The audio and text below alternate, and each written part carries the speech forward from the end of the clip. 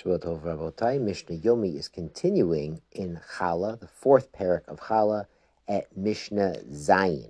Yisrael, a regular Jewish guy, Shahayu Arisin La'ovde Kochavim B'Surya, and he was working as an aris, a sharecropper, on land of a non-Jew in Syria, which is our beloved Syria. Now, a sharecropper is doing the work on the land in return for percentage of the produce, but he doesn't own the land. Rabbi Eliezer mechayev perotehem b'maisrot ub'shvit. Now, Rabbi Eliezer said in this case, he is chayev to separate the tithes. And this is on a rabbinic level because he, Lamaisa, doesn't own the land, and it's land that's in Syria, which is, it's right next to Eretz Yisrael, so on a rabbinical level, they require tithing there.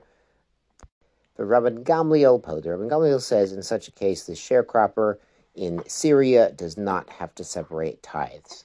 As a side note, Syria is very interesting because David HaMelech conquered Syria before all of Eretz Yisrael was conquered, and he conquered it sort of for financial reasons. It was a kivush yachid that he decided to do it on the advice of the Sanhedrin because Am Yisrael needed parnasa. There's actually Gemara that refers to this in the first parak of Brachos, that Am Yisrael needed parnasa, he needed resources and land, so he went ahead and conquered Syria. And this, Rabotai, this is, by the way, why Syrian Jews are very good in business. They get that straight from David HaMelech. Now, you might be wondering what this halacha is doing in Chala. So the Mishnah continues. Rabban Gamliel Omer Shtei Chalot B'Syria. You have to separate two chalas in Syria. We're actually going to explain in Mishnah Chet why we would be separating chala twice. Rabbi Eliezer Omer Chala Achad. Rabbi says you just take chala once. Achazu Kulo Shel Rabban Gamliel V'Kulo Shel Rabbi Eliezer. So the Syrian Jews, they used the leniencies of both of these sages, both by the sharecropper and by the chala. Hazru linhag k'divrei Rabban Gamliel b'shtei drachim. But then they realized you shouldn't use a kula from Rabbi A and a contradictory kula from Rabbi B. Just follow Rabbi A or Rabbi B, both l'chumra or l'kula. So they did, and they followed Rabban Gamliel, meaning the sharecropper was pater from tithing on the land that was non-Jewish land, and they were taking two chalas. Now, Mishnah Chet, we're going to figure out why we would be taking two chalot.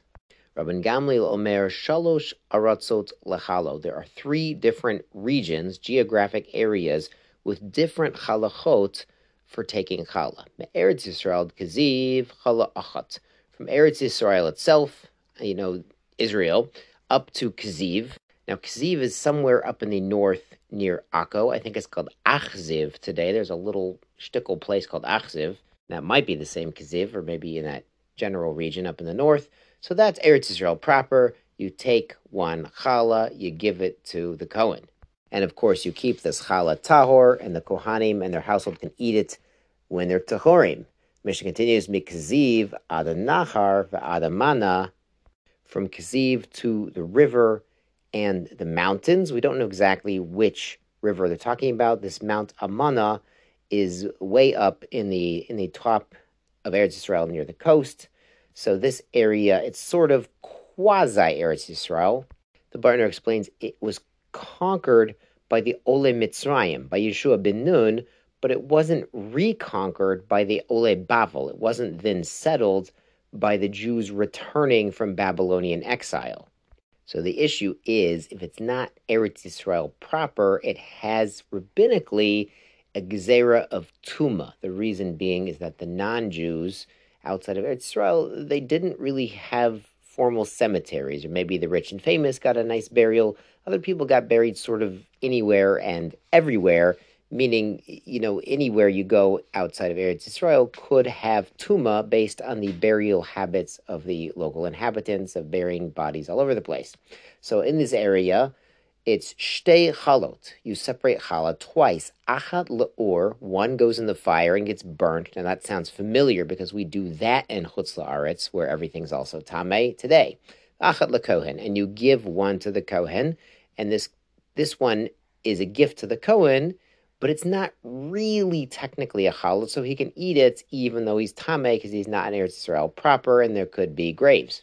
The Mishnah explains shel ur, the one that goes to the fire, yesh la shir. It has the requisite amount, the 1 out of 24, or the 1 out of 48. If it was for commercial use, we learned that shir earlier. So that's the real challah. V'shel Kohen ein la shir. The one for the Kohen, of course, it doesn't have a minimal amount. Of course, you should give him something nice, but it's not the real challah. Now, the reason we're still separating a real challah, even though it's going to be burned, is because this area was originally part of Eretz Yisrael. We don't want anyone to forget that. But right now, it's not Eretz Yisrael proper because it was not sanctified by the Olei Bavel, by Ezra. So really, it's a rabbinical chiyuv to separate challah. So it's sort of it used to be Eretz Yisrael. It's quasi Eretz Yisrael, and it's a rabbinical level, and there's a rabbinical tuma, so there are kind of competing interests. So we want people to remember the unique status of this area. So they're separating two challahs. The Mishnah continues, min nachar umin amana lifnim shtei chalot. So outside that area, further outside of Israel, two challahs, achat l'or achat l'kohen. Again, one to the fire and one give to a kohen, and you can eat it tameh. Shel or ein la shir. So here, the one that goes in the fire can be just a tiny pinch, which sounds familiar to us. V'shel kohen yesh la shir. The one they give to a kohen to eat tameh, that does have the minimal amount, because that is a real challah, but it's derabbanan. It's a rabbinical challah, so that we remember the mitzvah of challah even outside of Eretz Yisrael. Even though challah, again, is only really a mitzvah deraisa in Eretz Yisrael. And because of that, Tvul Yom Ochla. A Tvul Yom is a Kohen who had a contact with something tameh, like a sheretz, and then he went to the mikveh. And now he's a Tvul Yom. He's waiting until sunset to eat his real truma. But since this is sort of a zecher l'truma, zecher l'chala, and it can be eaten tameh, he can eat it even while he's a Tvul Yom. You might remember Tvul Yom from the first Mishnah in Shas about saying Shema, which we do in the night. At the same time, the Kohen can go eat their truma if they were at Tvul Yom and went to the mikveh. Rabbi Yossi says, Einot tzarich tevila. It doesn't have to be a Tvul Yom. A Tvul Yom, he's gone to the mikveh and he's just waiting for sunset to be fully tahor. He says even if he's mamish tameh, he doesn't even have to go to the mikveh. The Kohen can eat this rabbinical truma in chutz la'aretz tameh. Now, we don't do that anymore today, but he does say, asur l'zavim l'zavot l'indil yoldot. So he says, but if it's a tuma that comes not from an outside source, but from its own body, it's an irregular emission, or a nida, which is a regular emission, but still a source of tuma, or a yoledis, she had a baby, mazel tov. So if the tuma comes from their own body, then they are not eligible until they fix that up. V'ne'achelet im hazar al shulchan, and the kohanim can eat this together with a zar, a non-kohen, on the same table. Normally, they should not be eating truma, real challah, or real truma at the same table with a non-kohen, in case he wants to taste it. They would need some sort of a hecker to realize not to do that.